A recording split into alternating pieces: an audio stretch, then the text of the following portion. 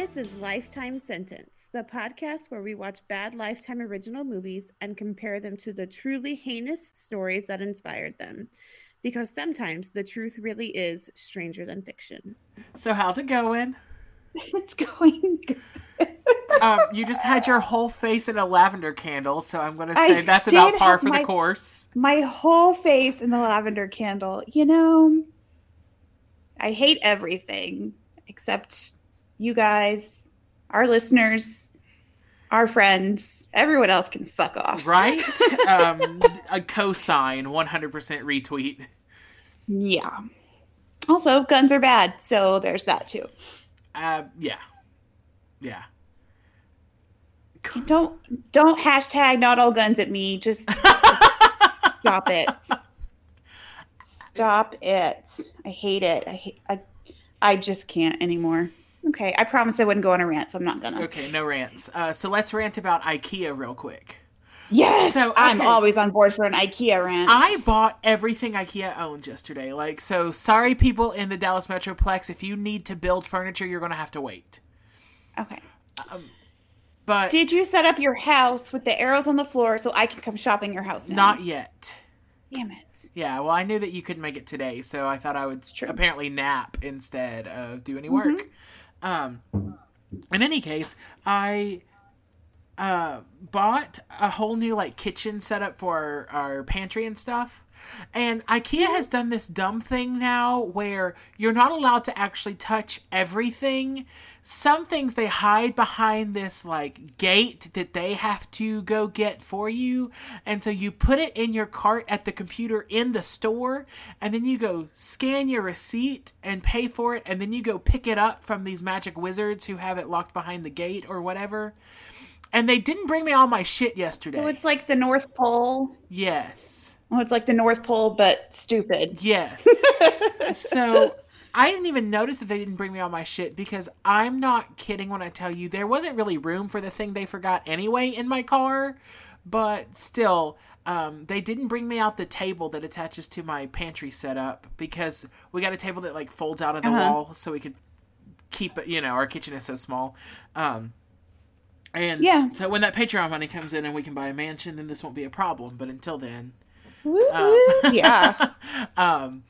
By that time, we'll be buying everything online and having it delivered and installed and set up for us. And we'll just be sitting, lounging on the patio, drinking rosé. Exactly. Frosé. It's hot. Mm. It's hot as fuck. Anyway, so I have to go back to IKEA on next Saturday and get this table that I forgot. And they won't answer their goddamn phone. I have called the customer service line probably 20 times today, and it hangs up on me. It says, I'm sorry, we're experiencing a very large volume of calls, and then it just hangs up. And I'm like, when I get overwhelmed, I can't just cut people out of my life, because I tried IKEA. I tried.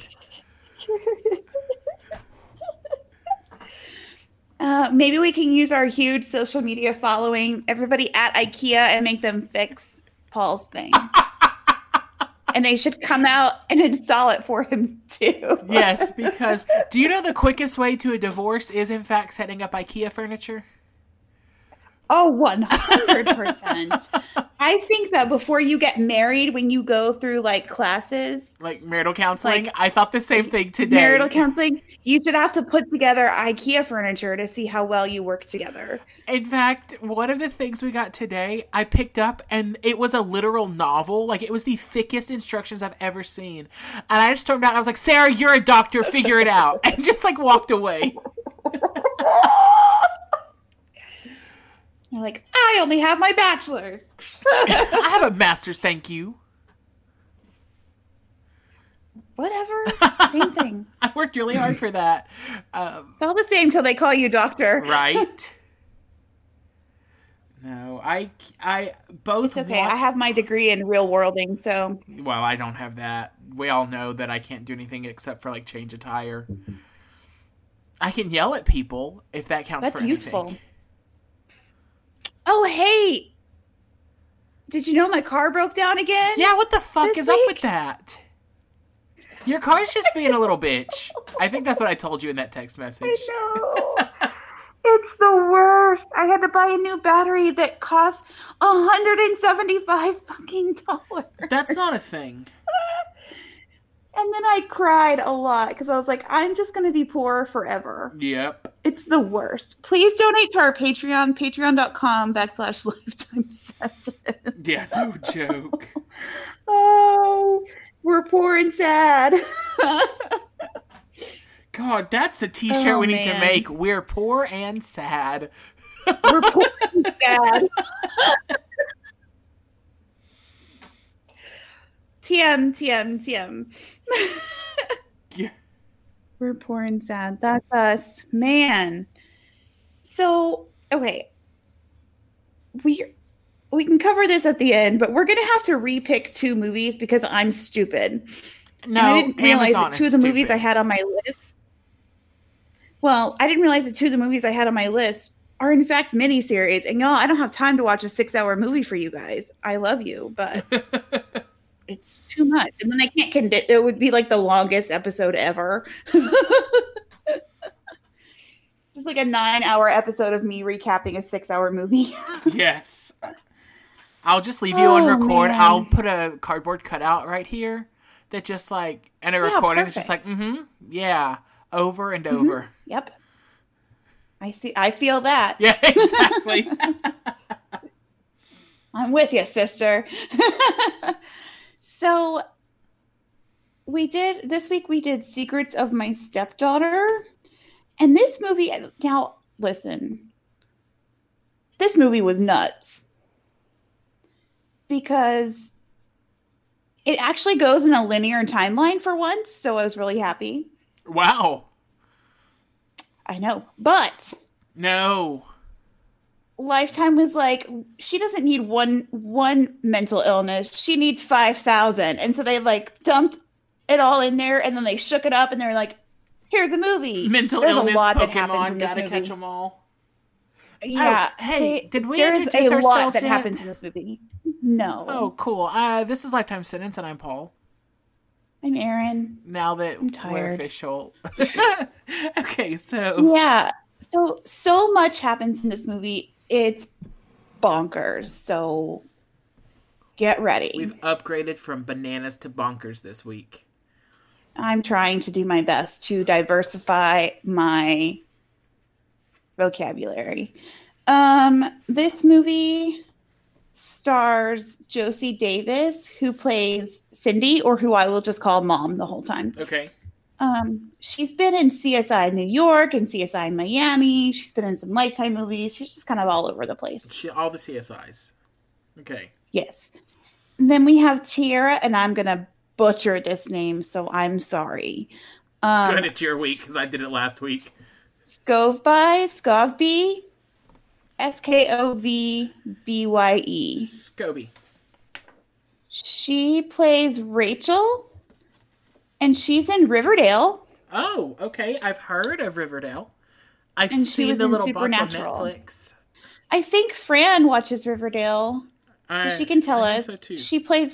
She plays Polly. I don't know who that is or what happens in Riverdale. Oh. I know it's based on the comic book, but You know, Polly's that girl. She did the thing.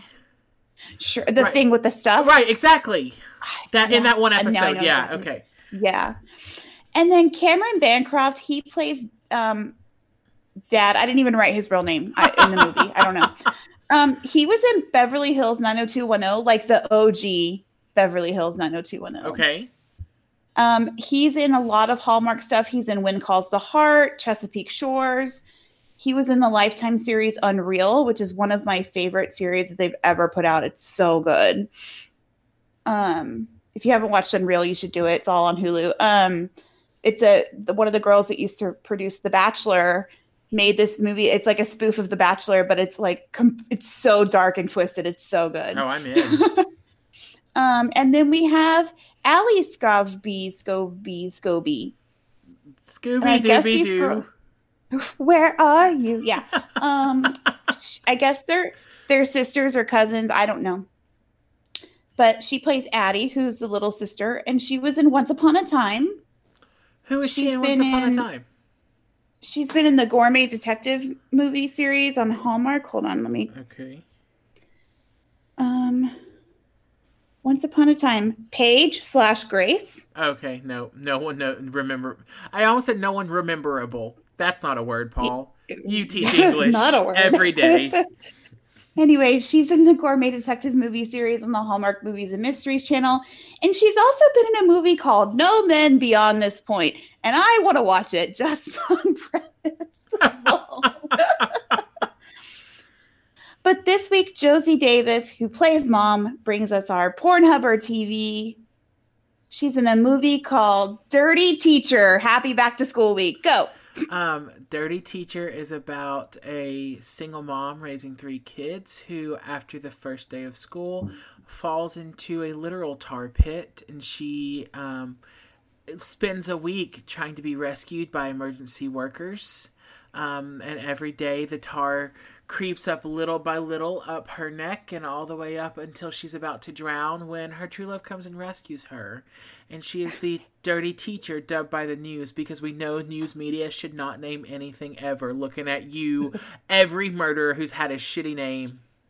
What was that one that we did? Shit that the Grim Sleeper. Looking at you, Grim Sleeper.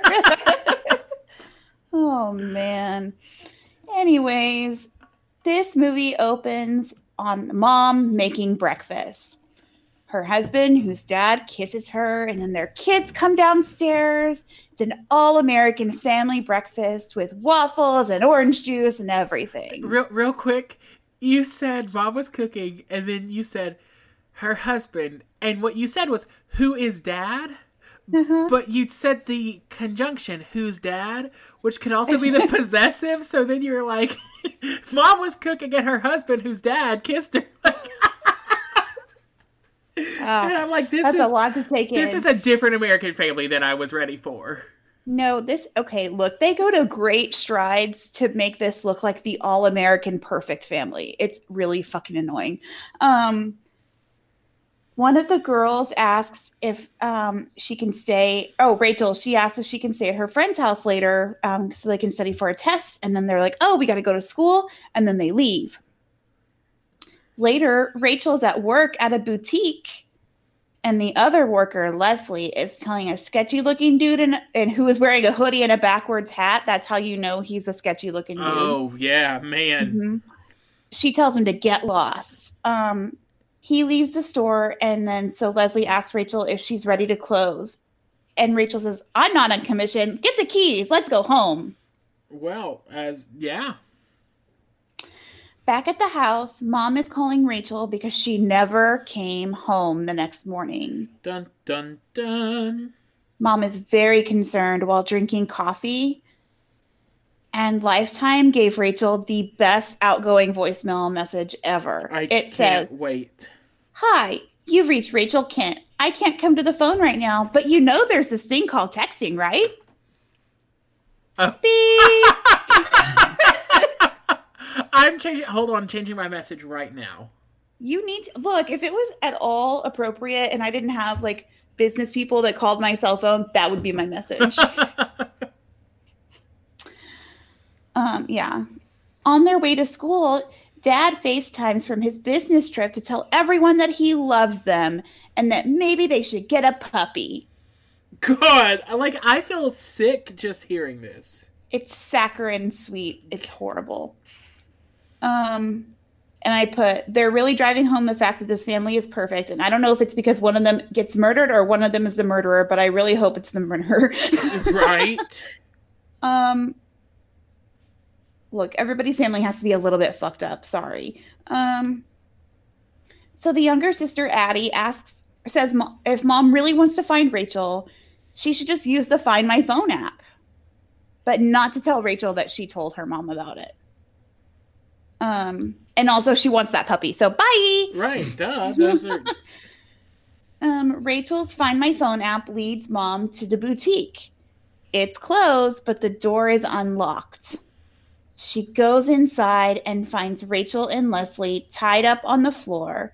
Rachel's alive, but Leslie is dead. Well, that doesn't bode well. No. They go to the hospital, and Mom watches Rachel sleep. before she's approached by a detective. They go to the cafeteria to talk, and the detective is asking about Rachel's routines, etc.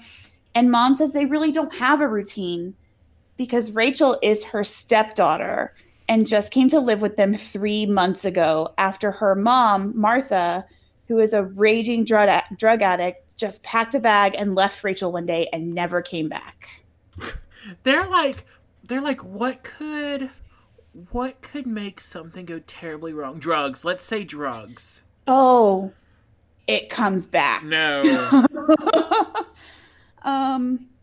Rachel is awake now and being interviewed. She tearfully confesses that they were closing the store a little early, but only by 15 minutes because it was empty. And please don't tell her manager because she'll totally get fired. I'm sorry. That just seems like the least of anyone's worries right now. Exactly, right? Although the 16-year-old in me, I would have been the same way. Right. She says she went to the back room to find her phone, which A is a lie. I know 100% off the bat because there's no way she detached that phone from her hand ever. Never. And when she came out, there were 2 guys in the store. One had Leslie and the other grabbed her by the throat and threw her down on the floor. She says Leslie tried to save her. She got away from her attacker and jumped on the other guy, but the first guy hit Leslie in the head with something and then started choking Rachel. She said she thought she was going to die. And then she says, quote, "I just kept thinking, this must be what it's like for Martha." And the detective's like, "What?" Martha Washington? No, her mom, Martha. Okay. So the detective is like, "What now?" And she says her mom always said that not having drugs felt like being choked. Oh, this is the moment you get introspective about your mother and or Martha Washington. Yes.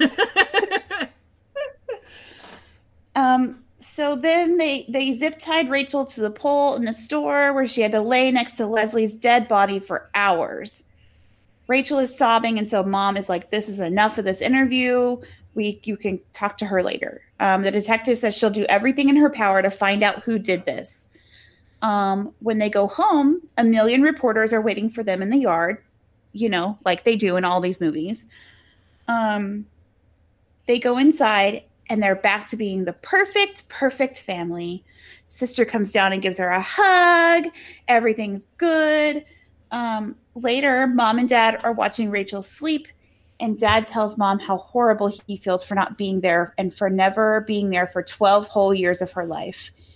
He says he should have fought harder for custody of her, and Mom says it's okay because they're all here for her now. She has a family now, and it's going to be okay. They hug, and the camera cuts to Rachel's face where she slowly opens her eyes. No. Dun, dun, dun. Mom can't sleep, so she gets up and goes into the hallway and sees Rachel practicing what she's going to say to the media in the mirror in her room. Like you do. Yeah. Okay, question. Do you ever hold fake interviews for yourself? Because I do, still at 31 years old. I do not. I sometimes in my head do, not out loud. Right, that's what I mean. Like, I'm not in the mirror, but I do imagine, like, when I'm famous, what I'm going to say to specific people. Or, like, sometimes I have that perfect comeback for in case somebody ever sets it up exactly this way. Or after I have an argument, I rehash it, and I'm like, what could I have said? That would have made them cry more, yeah. Mm-hmm. Yeah. I love how you assume they're already crying because they had an argument with me. This is the Petty Files with Paul and Aaron, where we strive to be the most petty. Oh, I told you my petty story, right? Yes. This week. Oh my God. Is that her? Fuck you. Anyways. Are you sure it wasn't? Is that her? No, it was not. She wanted an autograph. Like a record. No. She was like, Aaron from Lifetime Sentence? That bitch. No. Anyways, Mom knocks on the door and asks Rachel if she's okay because that's weird. And Rachel cries and says she just feels so alone. And Mom promises that they will work through this as a family because Rachel's part of the family now. We are Mom and Dad and sister. Like a giant tree Reaching out toward the sky. That's Dreamgirls. Oh. Aaron just gave me the most confused look known to mankind. And I was like, I did not just write that on the fly. I should have just let you believe I'm that good of a songwriter. It kind of sounded like you did because you said, we're family like a tree. Yeah, that's how it goes. Because they reach out toward the sky. They're growing stronger, growing wiser. We are. We're gonna get sued if I keep singing. You are. So you have like 7 seconds. That's it. The next morning, Rachel gives her practice statement to the media, and Mom looks a little puzzled. Mom and Dad drop the girls off at school, and Rachel is suddenly like incredibly popular. Like you are in high school when you survive a murder. Right. I would assume. She starts bragging to everyone about how many news stations were recording her that morning, etc. At home, Mom's baking cookies, and Addie, the little sister, is drinking orange juice. They're still not letting go of this like perfect family thing. Right. At this point, they're like digging it in. We will be perfect, yeah. God damn it. I'm perfect. And Mom asks Addie about school that day. Addie says that Rachel was so cool and even invited her to hang with the seniors and talk about the like crime with them. Which, and that I mean, sounds it sounds super corny, but I remember being a freshman, like wanting to hang out with upperclassmen and how cool that would be. Well, also, me and you would invite people to come talk about their crimes that they experienced with us, so we are those seniors, unfortunately. Yeah. Mom again looks just puzzled by all of this. The girls are watching Rachel's statement on the news from that morning. Oh, okay. Like, she loves herself. And Rachel, like, turns to her sister and she says, do you think I look pretty? No. I'm not okay with any of this. Just then there's a knock at the door, and it's the detective, Detective Pam. She wants to know if she can ask Rachel some more questions. At first, Mom says no, but the Detective Pam tells her that Leslie's mom is having a really hard time with this. You know, the fact that her daughter was murdered. Right. And maybe Leslie's mom would feel better if they caught the murderers and put them in jail. I don't know. Listen, don't come in here with your crazy detective talk. So Mom's like, oh, I guess you can talk to her. Rachel's story is starting to change a bit. And the detective starts to call her out, but Dad storms in and saves the day. He's an attorney and nobody messes with his family. He kicks the detective out, and Rachel asks Mom why she even made her talk to the police in the first place. God. You're so annoying, Mom. All I want to do is be famous and popular. Yeah, and then Rachel calls her a stupid bitch and runs upstairs. That's not how perfect families act, Rachel. Rachel! No. God, Rachel! At the police station, Detective Pam is starting to figure all this out because, as we've discussed many, many, many times, teenagers are fucking stupid and should not commit crimes because you will get caught. Yes, every time. And die. And if you're a teenager listening and you think this is the first time we've said it, please go back to the bling ring. Yes. Yeah, just don't. Leslie had... but she finds out Leslie had an alleged stalker last year. But they were both minors and the record was expunged.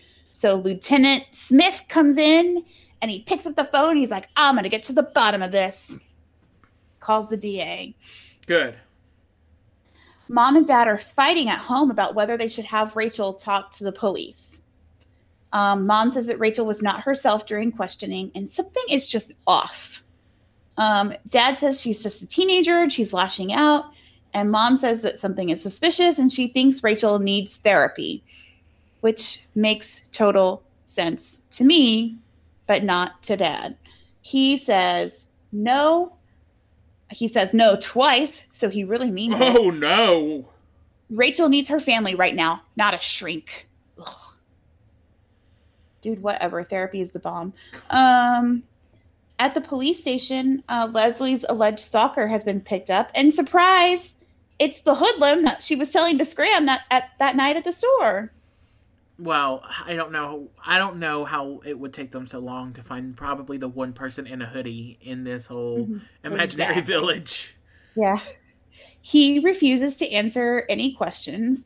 So the lieutenant is like, cool, you for sure did it. Case closed. I'm going to knock off early and have a beer. But Detective Pam comes to him with suspicions because the physical evidence at the scene does not match what would have happened if it had been like a planned attack or murder. She says that Leslie's injuries are inconsistent with Rachel's story, that Rachel's injuries are too superficial, and that the photos on the bruising show that she choked herself.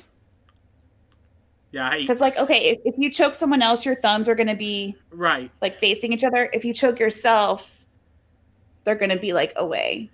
Yeah, well, and even if you flip your hands to choke yourself, your thumbprints will be upside down. Yeah, so it doesn't. But she did it like away. Like did this. She? Oh, so she was real stupid. Yeah.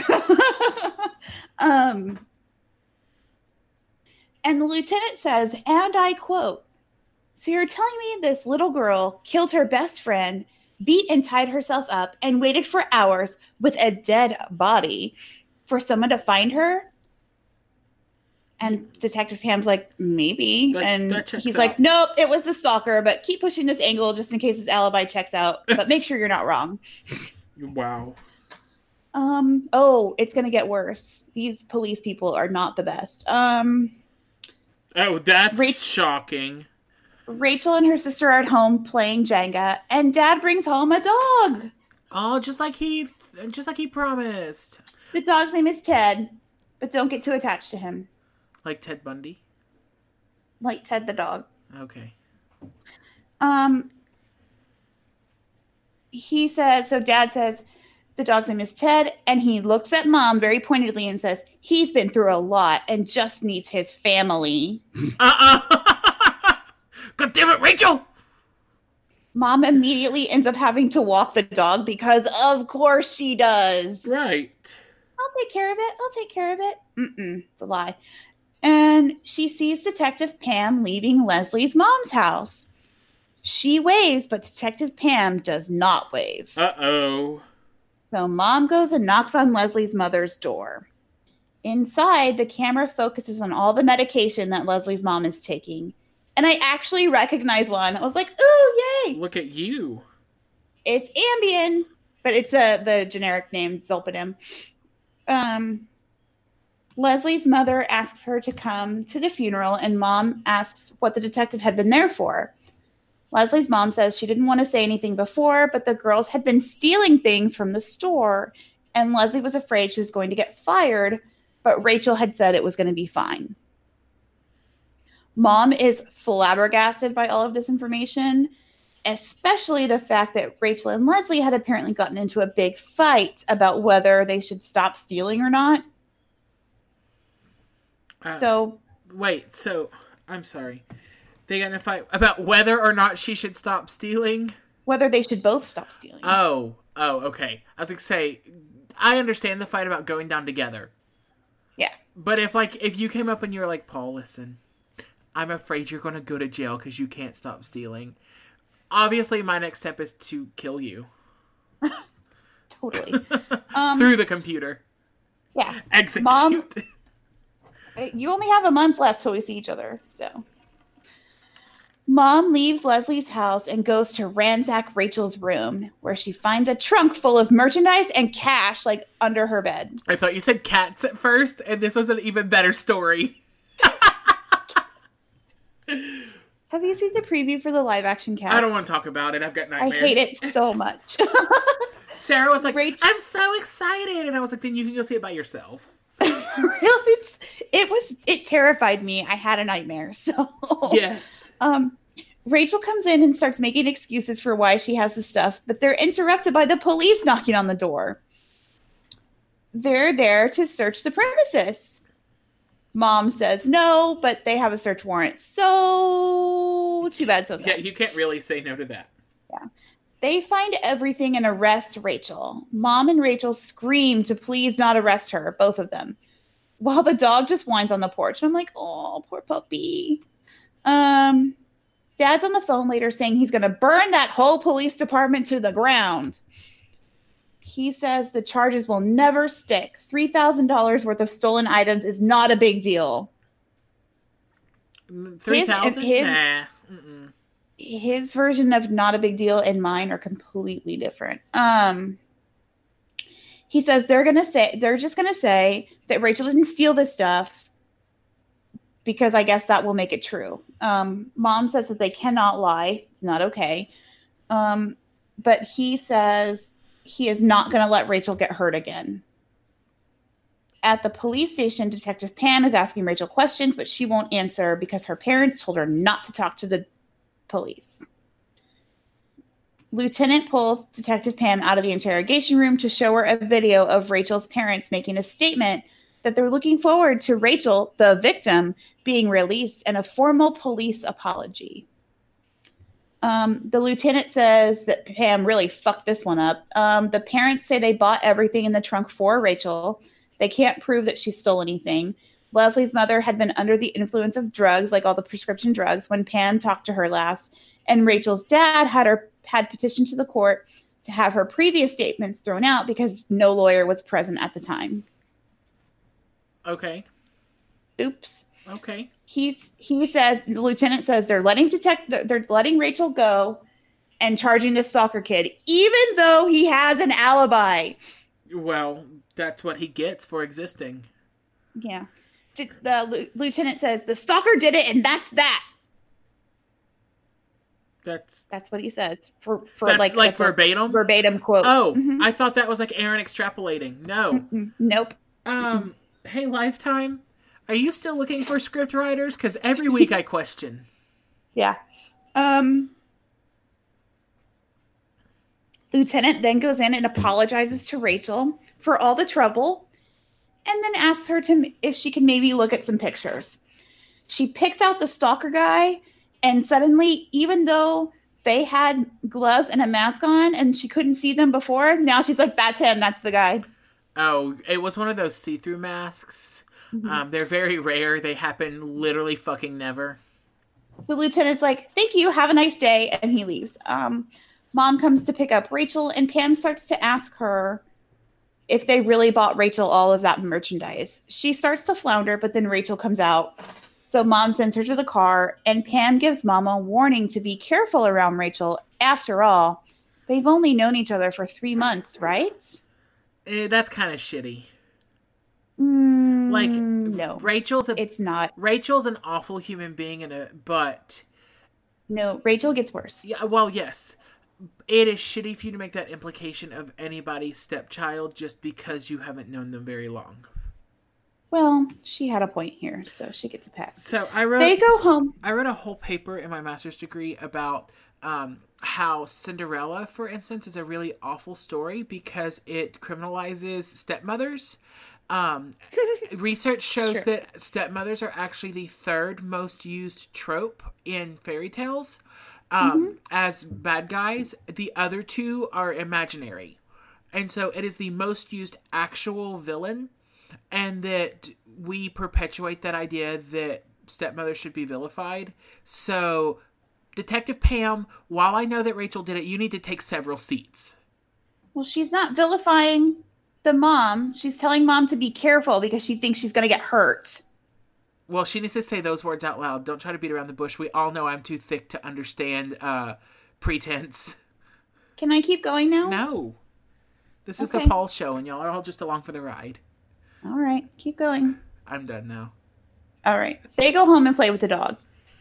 Later that evening, Dad tries to convince Mom again that they had to lie. They had to get Rachel out of jail.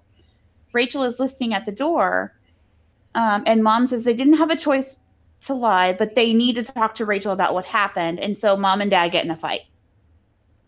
Mom says Rachel needs therapy, and that's the end of discussion. But then Rachel comes in and makes a tearful apology for stealing the stuff. Oh, so it's all better. Yeah.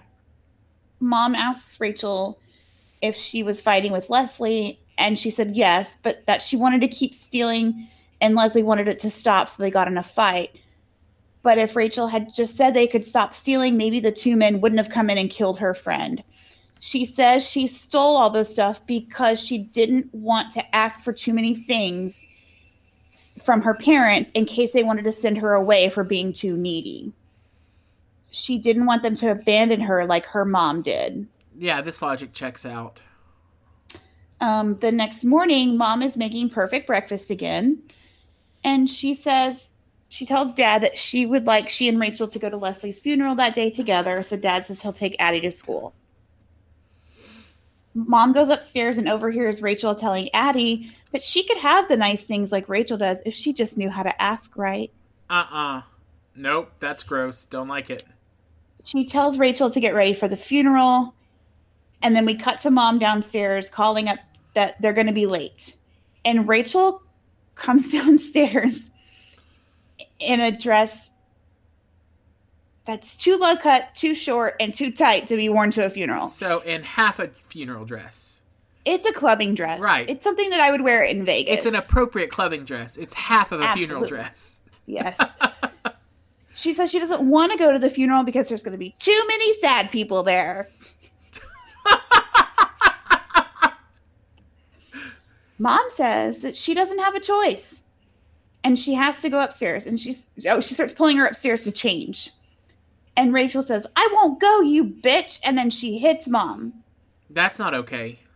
Mom puts her hand to her neck where Rachel hit her. And she has like blood. Like she's bleeding. Shit. So Rachel runs upstairs and Mom goes to the funeral by herself. After the funeral, she comes home. She finds blood on the front porch and rushes inside the house. The dog is dead. No!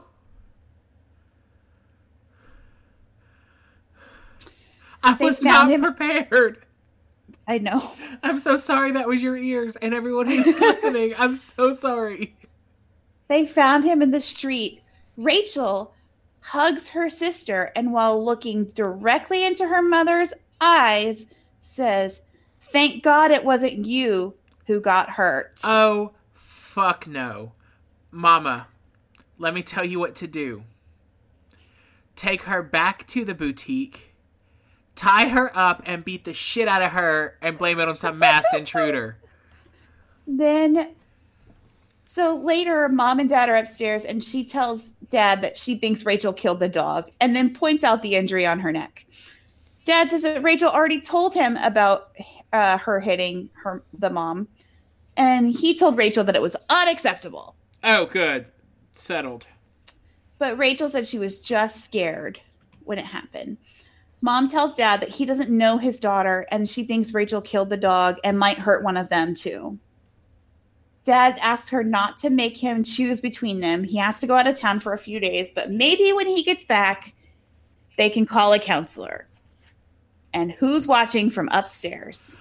Not Ed McMahon today. Mm-hmm. It is Chyna, the wrestler from WWF, well before it was WWE. She just creeping around, looking over the banister. Nope. The next day, Rachel is searching for a She's looking for a divorce? Girl, get out there while you can. Rachel's Googling divorce attorneys but it's Google, but it's not Google, right? Right. So, because it's Lifetime. You know, like you do when you're 16 years old. And then she goes to breakfast. She leaves the search up on the computer and leaves her dad's phone next to it so he'll see it. Oh, God. And I have to admit, that was good smart. because it totally works. Mom brings him his coffee and he shows her the computer. She says it's not her. She didn't search for it. It must have been Rachel. And he yells, "Oh, you're going to blame her for this too?" And then he leaves. God. This is a nightmare. Where's that orange juice and fried egg happy family? This is a nightmare. Mom takes Addie to school and tells her to wait for her after school, not to ride home with Rachel. Then she goes to talk to Detective Pam. She tells Pam that she thinks Rachel killed their dog and that she also thinks she killed Leslie. The detective says that Mom can press charges against Rachel for the scratches on her neck, but Mom says no, it won't be enough. She wants Rachel out of her house. And then she confesses to lying to them about the clothes being purchased. Detective Pam says there's no turning back now that they've convinced everyone that Rachel is innocent, so she has to bring her something concrete in order for them to pursue this. Okay. Mom goes home and starts to research. She poses as an attorney looking for Rachel's mother and gets a forwarding address that is a motel. So she calls the motel and asks to speak to Martha, but the front desk says that she's actually working there right now, and so they can have her call her back. But Mom says no, and so she drives to the motel. She finds Martha cleaning rooms and tells her that she's having trouble with Rachel and wants to understand her better. So Martha says, okay, and Mom starts asking her about her addiction. Except Martha's not addicted to drugs. What? She never called Dad to ask for money. That was Rachel. Shit. And Mom asks Martha why she left Rachel like that, and Martha says she left because she was scared of Rachel. And then she rolls up her sleeves and shows she has scars all over her arms where Rachel attacked her with a pair of scissors. Oh my God. Oh, I just whole body cringed. Ugh. Yeah. Martha says Rachel doesn't feel things the way that other people feel things. There's Rachel a word for that, Martha. Mm-hmm. Martha says it got so bad and violent she couldn't sleep and she was a prisoner in her own home. So the only thing she could do was leave. She says she didn't say anything because she didn't think that Rachel's stepmother and her dad would take her in if they thought she was sick. So the mom sobs that Martha has put her entire family in danger and that Rachel has now killed somebody. And Martha's like, I can't do this. And she just walks out. So Mom rushes to her car and throws off the scarf that's covering her neck. She drives away. Oh, well, when you're dramatic about it, then you know you're serious. She calls Dad and leaves him a voicemail ranting like a lunatic. She sounds like a freaking lunatic. And if I had any doubts, if I was a dad and I had any doubts, I would be like, oh, she's the crazy one. Yeah. About Rachel being insane and begs him to come home. Addie calls because Mom never showed up to get her from school, but it's okay because Rachel picked her up. No. Zoom into the background, and Rachel is fixing Addie a glass of orange juice and putting some kind of drug in it. Rachel takes the phone from Addie and asks how Mom's day was. Mom asks her to put Addie on the phone. She begs, and she's like, let me talk to my daughter. And Rachel says, I thought you were. Am I not your little girl anymore? And then she hangs up. Did you ever watch the horror movie The Orphan? I think it's just Orphan. No. Oh, man. I'm getting real Orphan vibes from this. So Mom calls Detective Pam to tell her she has the concrete evidence that Rachel is violent, but Rachel and Addie are alone at the house, and she's still a half hour away. Detective Pam says she's going to rush over there right now. At the house, Addie is sleeping with Rachel standing over her, and the doorbell rings. Then we cut to Dad listening to his voicemail, but I couldn't tell if he believed her or not. I was like, I don't know what's going to happen. We'll see. Mom races into the driveway and runs into the house to find all the lights out. Oh, hell no. Detective Pam is on the ground, passed out, so Mom starts to call 911, but the lights come on, and Rachel walks in with a gun. Shit! And she said, Mom is like, what did you do to Addie? And she says, oh, I went to talk to Leslie's mom, and I told her all about my terrible nightmare, so she was happy to share her Ambien with me. So that's what she mixed into Addie's drink. Then she asks Mom, what did she do that day? She starts laughing, and she says, you think Find My Phone only works on me? I can spy on you, too. Shit. She cray-cray. Mom says Rachel needs help, and Rachel laughs and says, oh, is that what she told you? Like referring to her mom. Right. And then she starts to wave the gun around and says, do I really look like I need help? And I was like, yeah. Girl. Yeah, you do. Rachel sits next to Addie and starts talking about how precious she is. She's like, oh, she's your one and only. And Mom's like, no, I totally love you too, just as much, for sure, 100%. Maybe even more. You're just, I didn't realize what I was missing until I had you. Oh my God, it was like there was a darkness and then you just suddenly appeared. Rachel calls her a liar and says she's not really part of the family. And Mom says she just wants to help her and promises that they'll be with her every step of the way, that she loves her and they'll fix it together. And Rachel looks like she's going to cry, but then instead she starts to laugh. And she picks a knife up off the table. So now she's got a gun in one hand and a knife in the other. Hey, and I'm like, I'm not enjoying this. No. And so the mom starts to beg her not to stab Addie. And she says, this isn't for Addie. Do you really think I'd hurt my own sister? This is for you. Oh, shit. Then she says she needs this all to look real. So she needs her to kill Pam. Then Rachel's gonna shoot Mom in self-defense. And then when Daddy gets home, she can cry and say that Mom hated her so much. And when she asked her to leave the house, she threatened to kill her. And then attacked Pam, who was there for some reason. She has a hole in her story. I don't know. But Mom says she can't do it. But Rachel threatens to kill everyone. So Mom says, okay. She kneels down and Rachel stands over her with the gun and tells her it's really easy to stab someone. And so we cut back to the night of the crime. Leslie catches Rachel stealing out of the cash register. So she says she's going to tell the manager about their stealing. And Rachel says no and then kills Leslie. I mean, I knew that was it, but I didn't think it was going to just be so easy. Then she attacks herself by knocking her head on the counter, and it was kind of disturbing, to see someone crack their own head on purpose. Right. Ooh. And then she zip ties herself to the pole. She trashes the store, whatever. And then back at the house, Mom spies Pam's pepper spray. So she asks Rachel how she dealt with all the guilt from killing people. And Rachel says not to worry because Mom won't have to worry about it. She's going to die anyway. Mom picks up the pepper spray and sprays Rachel in the face. And they get in a fight. Rachel fires a shot into the air, but Mom gets the gun and points it at Rachel just as Dad walks in. No! I was like, oh, this bitch, I swear.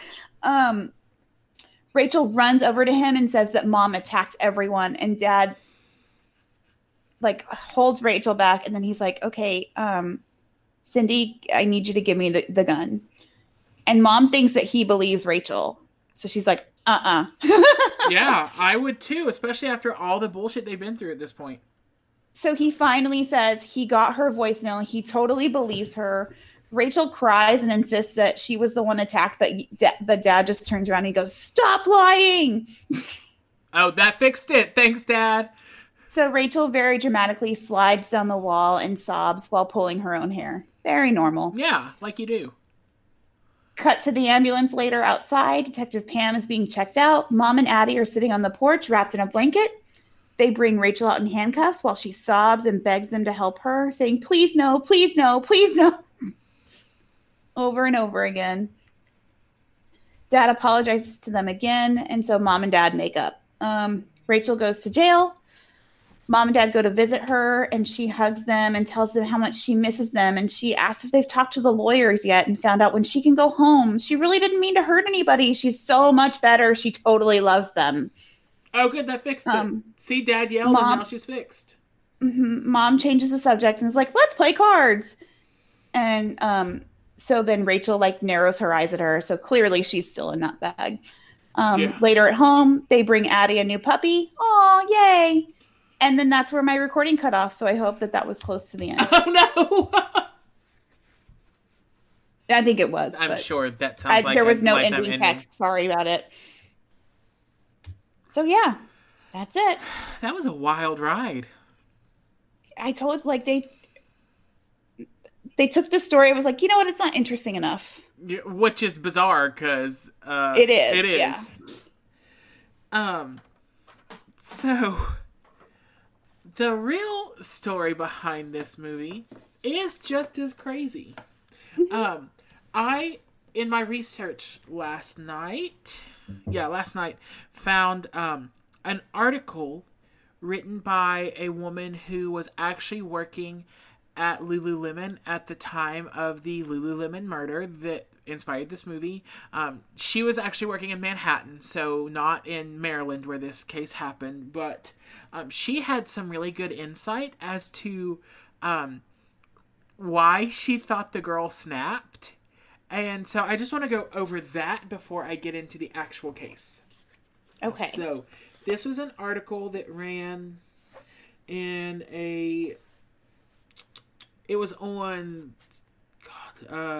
salon.com, is that right? Let me see, I've got it.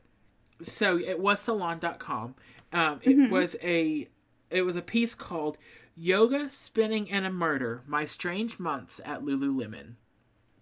And it was written by Mary Mann, and I will link this article in our notes because it was so fascinating. I found it on Reddit, but she talks about her first experiences with Lululemon.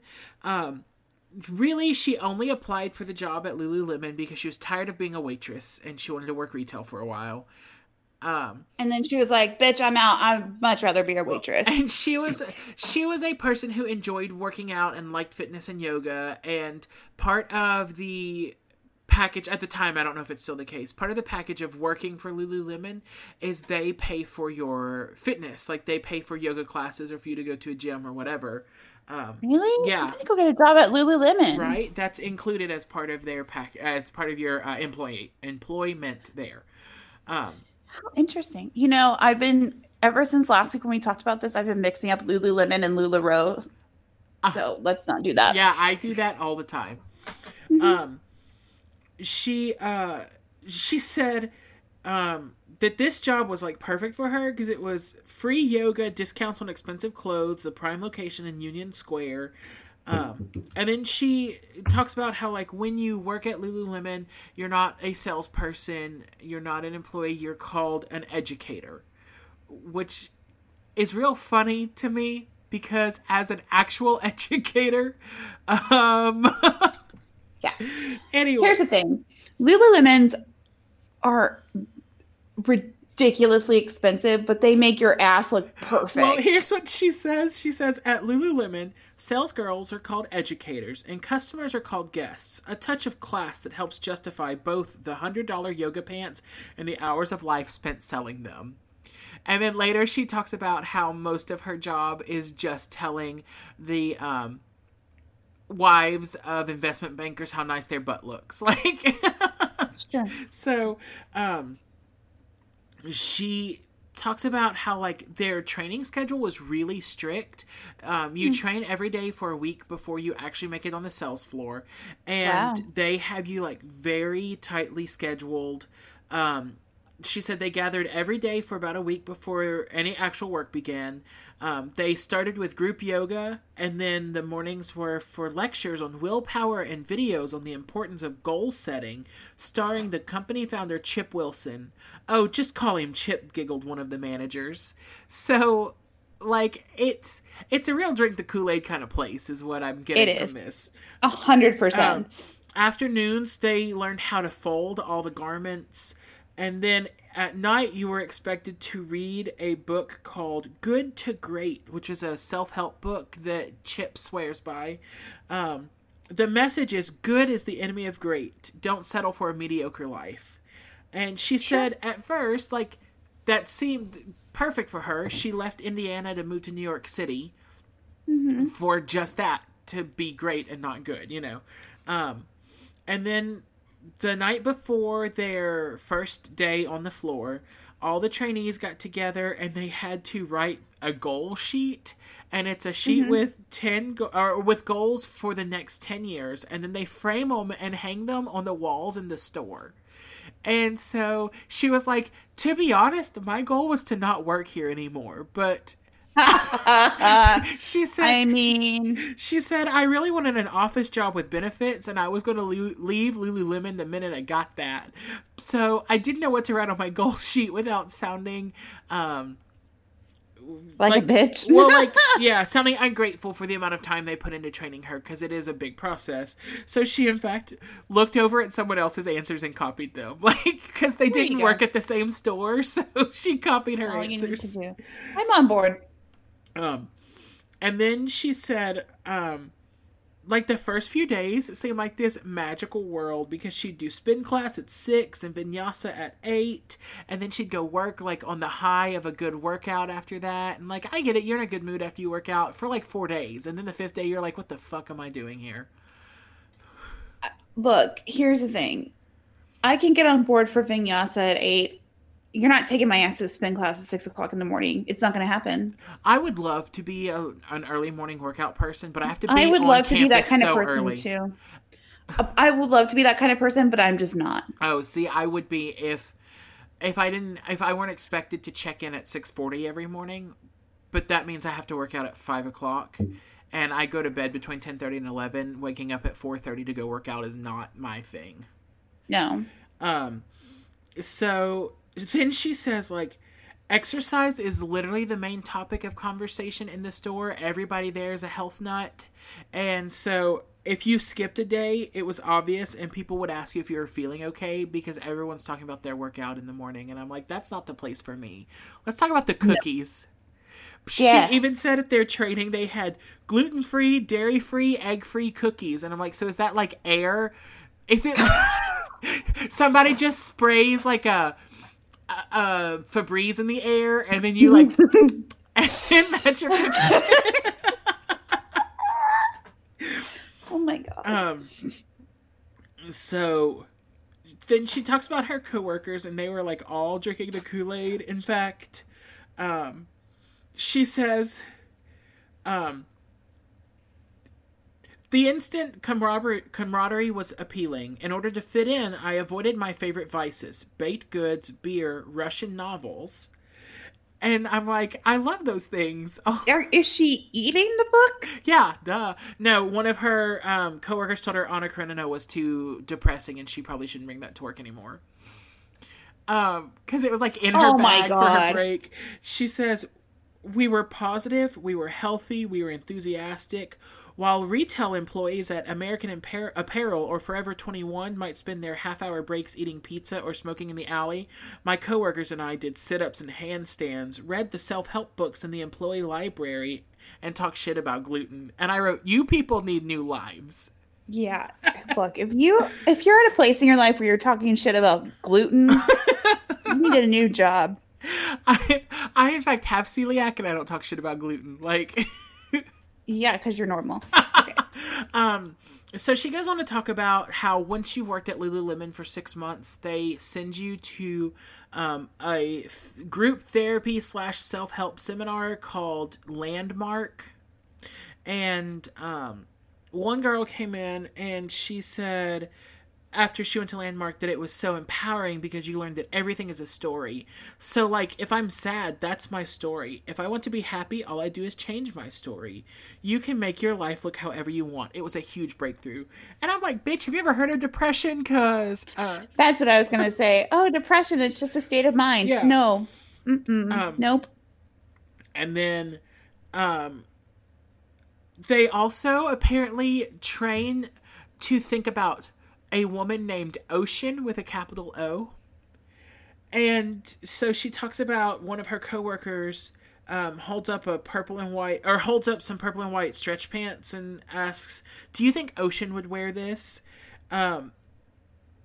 And then the girl who wrote this is like, who's Ocean? And so they explain that Ocean is the ideal customer. She does yoga every day, makes $100,000 a year, and dates a triathlete named Mountain. I'm sorry. Hold on. People that make $100,000 a year will tell you they don't have time for dumb shit like yoga in the morning every single day. Right. Maybe 3 times a week, not every morning. So she gets more and more, down. She starts hating her job. It becomes awful working there. And that's... I can't imagine why. Right. And so she's about 6 months in when, the case that we're about to discuss happens. And so Okay. I find it very interesting that it was written from somebody who was working for the company and kind of how the company dealt with it. Okay. And so I'm not going to go into that nearly as much because I don't care how the company dealt with it. But I Uh-huh. did want to. I enjoyed reading about the cult-like atmosphere of this Lululemon store. Yeah. And so That's really interesting, though. I do think that's really interesting. So she then says, and this is where I'm going to leave it and talk about the case. In that moment, so this is right after she's figured out or found out that the girl was arrested, or that the whole thing happened anyway. So she Googles it and she says, in that moment, it seemed inevitable. As educators, we were pressed to be our best selves, treat life like a party, and never give up on greatness. If you were unhappy, angry, paranoid, just tell a different story. The idea you could shape reality to look however you wanted suddenly seemed dangerous, easily abused, especially among my type A coworkers, who exercised and worked and exercised and worked and ate so little that it was not really a surprise that someone eventually snapped. Yeah, because you can't just make life what you want to. Right. I'm sorry. So, I hate to break it to you. It's not a thing. right. All right. So now, around 8 a.m. on March 11th, 2011, a Lululemon worker in Bethesda, Maryland, entered the store prepared to open for the day. I wrote this like a story. It's been months since I've been able to do that. When she heard noises coming from the back room, however, she went to find somebody else to help her, or like to go in with her to identify the source of the noises. As they entered the back room, they were stumbled upon a horrifying scene. So that's not words. Did you write that during your nap? Possibly. 30-year-old Jana Murray had been bound and murdered, and her coworker Brittany Norwood, who was 28, was bound and lying on the floor not far from her. Wow. When the police arrived, Norwood told them that she and Murray had been attacked by two men wearing masks and gloves. She said the men had I was going to type sexually assaulted, and then I was like, let's use the real word raped. Because, and so then I wrote, the two men had sexually raped both of them. Oh my God. She said the men had raped both of them, tied up Norwood, and killed Murray. Bethesda was turned upside down with this news. So this was like a suburb. I guess it's not far from D.C. from what I understand. Right. And it's like, kind of the wealthy suburb. And so... And this was like a high-end shopping center that this happened in.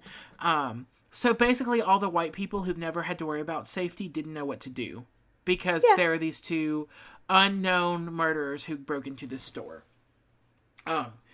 Shopping in this once-safe neighborhood slowed to a crawl. Stores and restaurants reported a 50% decrease in sales the week afterward. Wow. Yeah. People feared for their lives, worried they may be the next victims of these random invaders. And the police offered a $150,000 reward to anyone who could offer information that would lead to the capture of the men. That's what happens when you live in a suburb. They get things like $150,000 reward. Right. Meanwhile, the police continued to investigate the attack with what forensic information they could find. Norwood claimed that she'd been sexually assaulted, but there was no indication that there had been any rape on her or the murder victim. Okay, well, that's good. Yeah. She claimed that she'd been attacked and beaten, but her wounds were shallow and had many of the characteristics of being self-inflicted, even though Murray had been brutally beat. Her, oh my God. Jana Murray had been, like, brutally attacked. So police found Norwood, when they found her on Saturday morning on the floor of the store, her hands were tied above her head and her feet were bound. And police noted in their initial report that she could have posed herself in that position. So, they did, follow the lead of the masked men, but they also did, investigate pretty quickly into Brittany Norwood as well. Right. They also recovered 2 sets of bloody footprints inside the store. One set belonged to Brittany Norwood, and the other matched a pair of shoes that were used in the store to measure the length of pants. So, like, they were the generic shoes that women would step in to see if their pants were going to be too long. Oh, okay, Yeah. gotcha. And so I was like, why are you using shoes to measure pants? Oh, it's what is that a cult thing? It's like the Lululemon way. They're I gluten-free don't get shoes, it. Aaron. Gluten-free shoes. That's our episode title right there. You got it. I mean, that's gold. Anyway, so la la la, where did we go? Oh, the shoes and the store had also been cleaned, which was very suspicious. Like, they tried to wipe them down and get rid of the evidence of blood because, you know, if you just wipe it, it goes away, right? Oh, totally. That's how that works. Yeah. On March 15th, 4 days after Norwood and Murray had been discovered in the back room, Jana Murray's car was found 3 blocks away from the parking lot. Police found blood inside of the car. Whoops.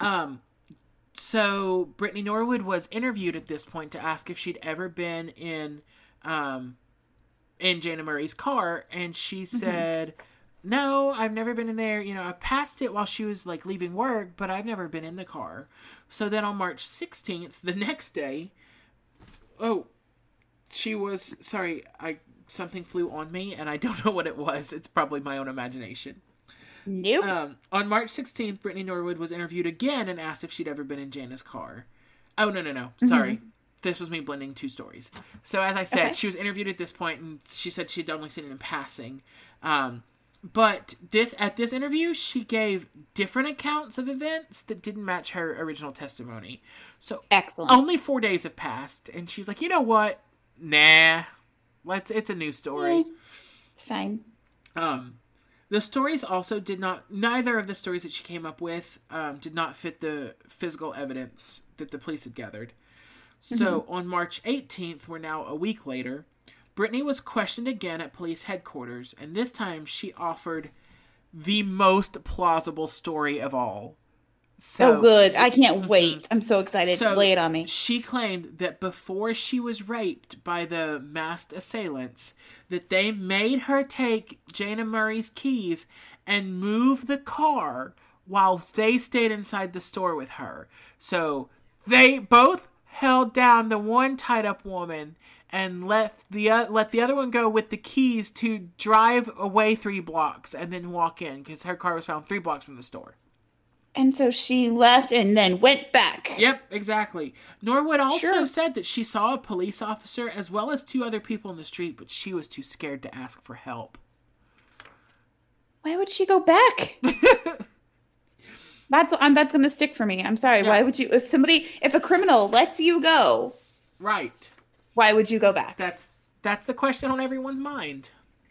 Good. I'm glad. So I cracked myself up. When she was asked about inconsistencies in her story, Norwood conveniently became deaf. It's like when I ask any of my students something that I know the answer to. Huh? Aaron, are you texting while I'm talking? Huh? Uh-huh. No, everyone looks at their lap and smiles occasionally. It's only 2 reasons people do that, and I don't want either happening in my classroom.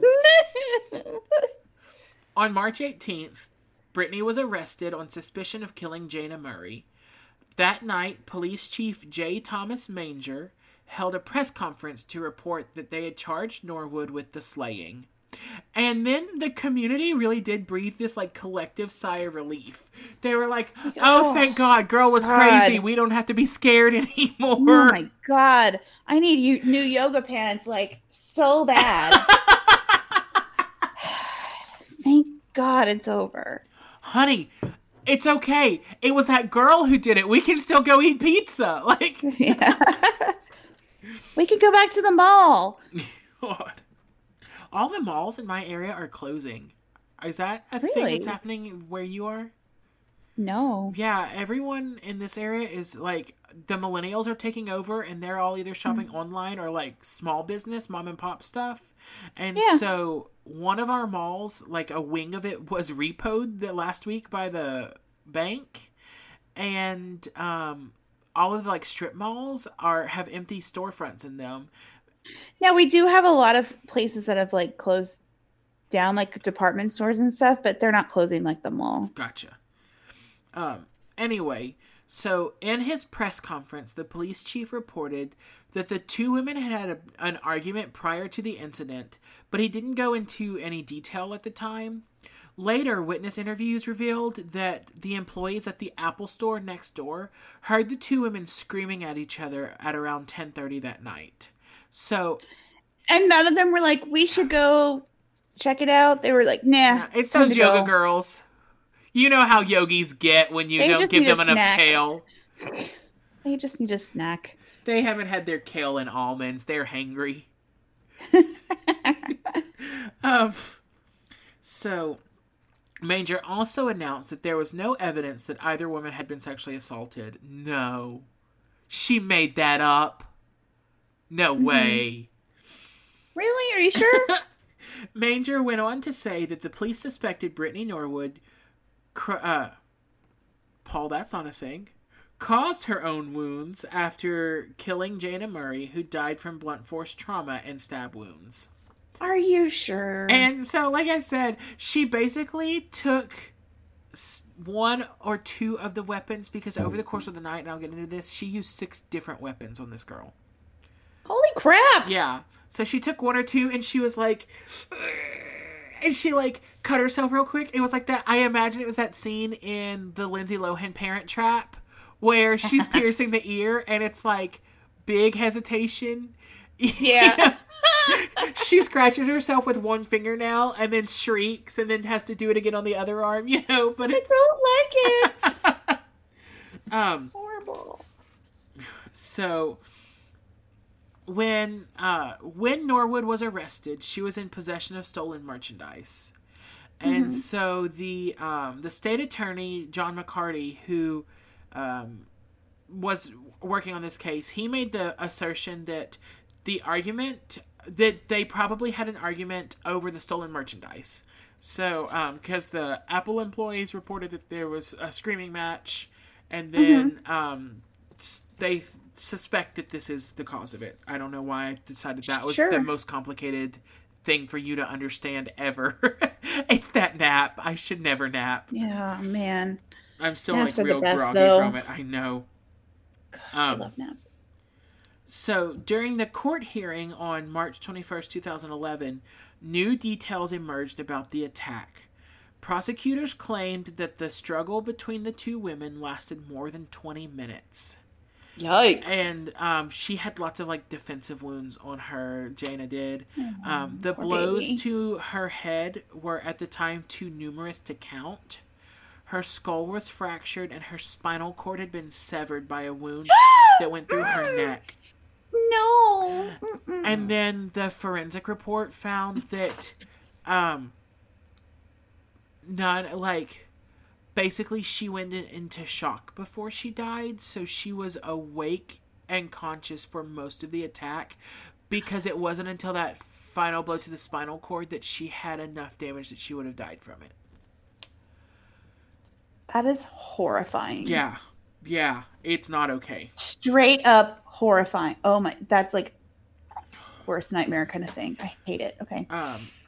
So her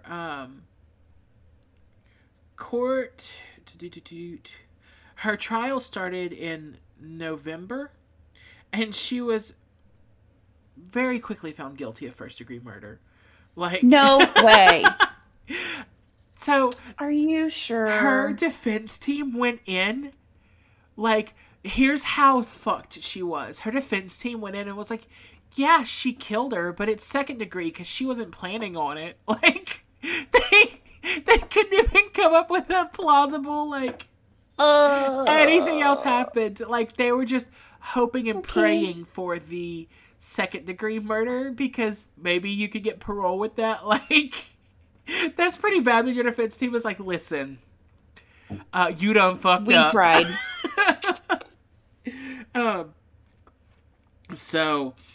But she was convicted of first-degree murder and was sentenced to life in prison without the possibility of parole. Wow. And so, Good. while the case was presented that she just snapped and, like, went in a rage crazy and killed this girl, the judge was not having that. Because Norwood stabbed Jayna Murray a total of 331 times. What the fuck? And used 6 different weapons, including a hammer, a wrench, a knife, and one of the pegs that you use to hang a mannequin with. That's so overkill. Like, you need a new word for overkill. Yeah. And so there was, like, no taking first degree off the table at that point.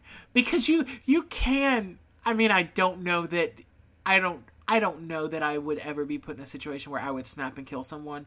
But I can see, like, oh my god, I killed her, calling 911 and maybe getting a second degree or, like, manslaughter. But when you're like, shit, this hammer isn't doing enough, let me go for a wrench, like, you crossed a line. Yeah. Exactly. God. So that is insane. So this case was one of the biggest, most sensationalized cases of the area. The courtroom had over 200 people in it at any given time. And so, when the judge sentenced Brittany Norwood to life in prison, the courtroom, with its 200 people, including the relatives of both, like, the girl who died and the girl who did it, it erupted into applause, like, standing ovation. Like, the judge had to be like, please have some class about yourself. Like, it is like a Broadway show. No one screaming encore, though. Not a single person. Yeah. Nobody. Yeah. Oh my god. The judge, God, this was so good. The judge looked her in the eyes and said, you will live. You will see another sunrise, another sunset. It may be through a prison window. There will be Christmases, there will be phone calls, and there will be visits. The only visits that Jayna Murray will have are those to her grave. And that was his closing statement to her. You think judges, like, if I was a judge, I would sit at home and be like, I just write poignant speeches and then, like, pull them out, like, as I needed to. Like, what's that one thing I wrote about the sunrise? Hold on. Let's be for real, though. Store them all on my computer and be like, search for sunrise. You were so extra. Not that one. You were so extra they would not be on your computer. You and I both know you'd have them on a scroll and you'd read it like a decree. Whoosh.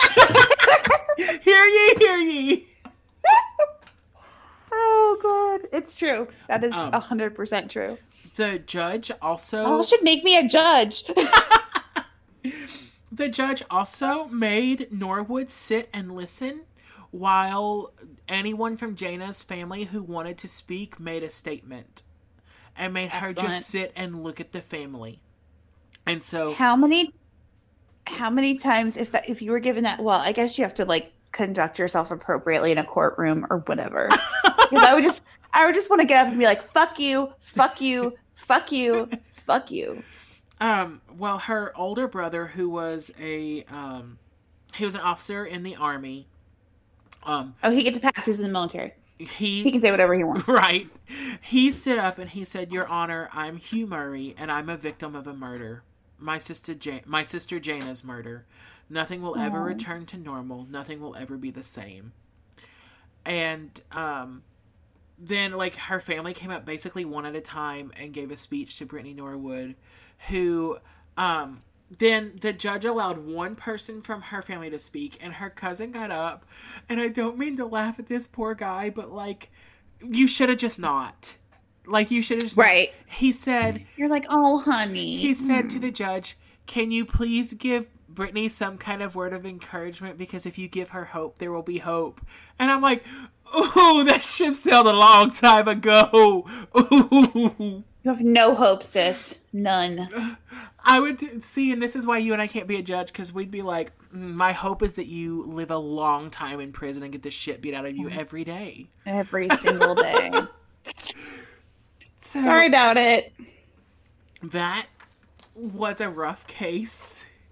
And I felt like I had longer notes than I did, but I'm glad that I found that article that kind of gave the insight of the Lululemon, because it's pretty bad when one of the other employees is like, they put so much pressure on you to not eat and work out all the time that it makes sense that someone snapped.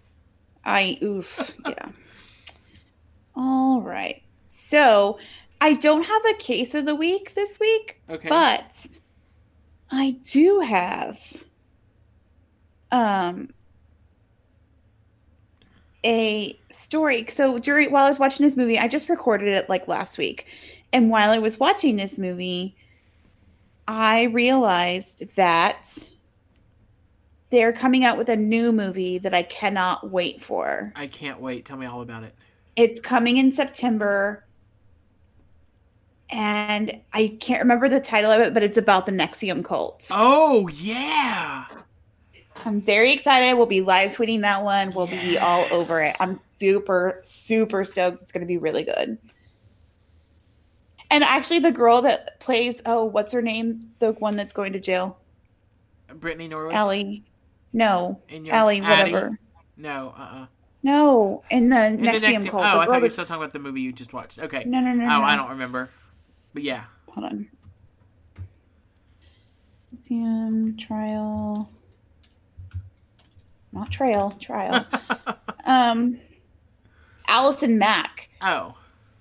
So I'm watching the preview and I'm like, did they get Allison Mack to play herself? Because it looks so much like her. Oh, really? That would be so meta, but right. I don't think they did. I don't think she would agree to it. But anyways, we do have to pick 2 new movies because I'm stupid. And Love, Lies, and Murder and Dead by Sunset are both miniseries. So we're going to keep Date with Darkness, Capture of Andrew Luster. And if you'll pick 2 more between 1 and 65. Let's go 16. Uh-huh. And 62. Oh my God, I'm so excited. What is it? 1, hold on. 1 is The Watcher. Yes! For real? Mm-hmm. And that is that story we briefly touched on last week. Uh-huh. So good for you. And the other one is called Lies My Mother Told Me. And I think, this is going to be a hard one for you to research because I'm not sure if it's like based on like one specific case. I don't know. You'll have to look at it. Yeah. But it's about like a con artist mother and her kid. So okay. Super close to home for me. I say that I can just talk about several families I know. Yeah. Mm-hmm. We'll have anecdata.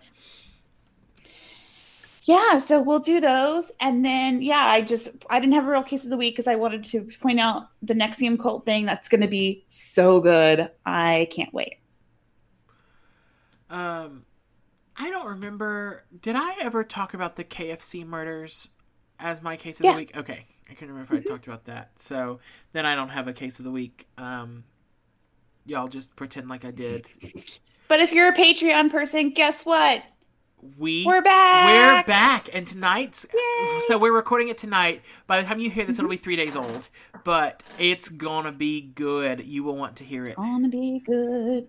So thank you guys for sticking with us. Yes. This was not the LuLaRoe murder.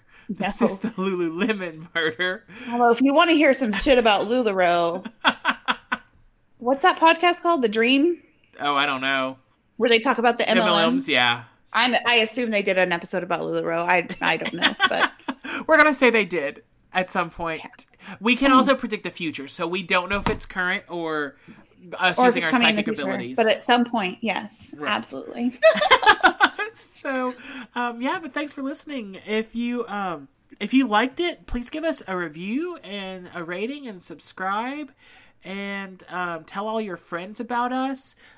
Yes. We actually have seen someone's telling your friends about us, because we've been seeing some good numbers, so we just really appreciate that. And look, I want to tell you, like, I screwed up again, and forgot to post about the last episode until last night. And people were like engaging and responding, and I was like, oh my God, this is so awesome. So I love it. If you comment on Facebook, I love you. If you comment on Instagram, I love you. If you send us a direct message on Instagram, I still love you. Just do it. We love you. Yes. It strokes our little egos. Like, let's be for real. It does. But, and let's be honest, I need that constantly. So until then, look us up on Instagram at Lifetime Sentence. Yep. On Twitter at Life Sentence Pod. We're on the internets, the webs, the world wide webs at lifetimesentence.com. You can find us on Facebook at facebook.com/Lifetime Sentence. Yes, and of course, donate to our Patreon, patreon.com/Lifetime Sentence for all of our additional content. We're rolling into something new where we talk about some unsolved mysteries, and I'm very excited. Yeah, so like I said, you don't want to miss this. Every week we're going to be alternating. So this week is my case, and then next week Erin's going to tell us about one of her favorites. And what I'm going to tell you is the case that got me into true crime at a very, very, probably way too young of an age. Really? But yeah, well, it's the case that I have very close personal connection with. Oh, so yeah, okay. We're going to talk about that next week. I'm very excited to share it with you. I'm excited to like give it to the real research that it needs and talk about it. Yeah, so, absolutely. So until then, don't forget to eat your vegetables. And charge your phone. Bye. Bye.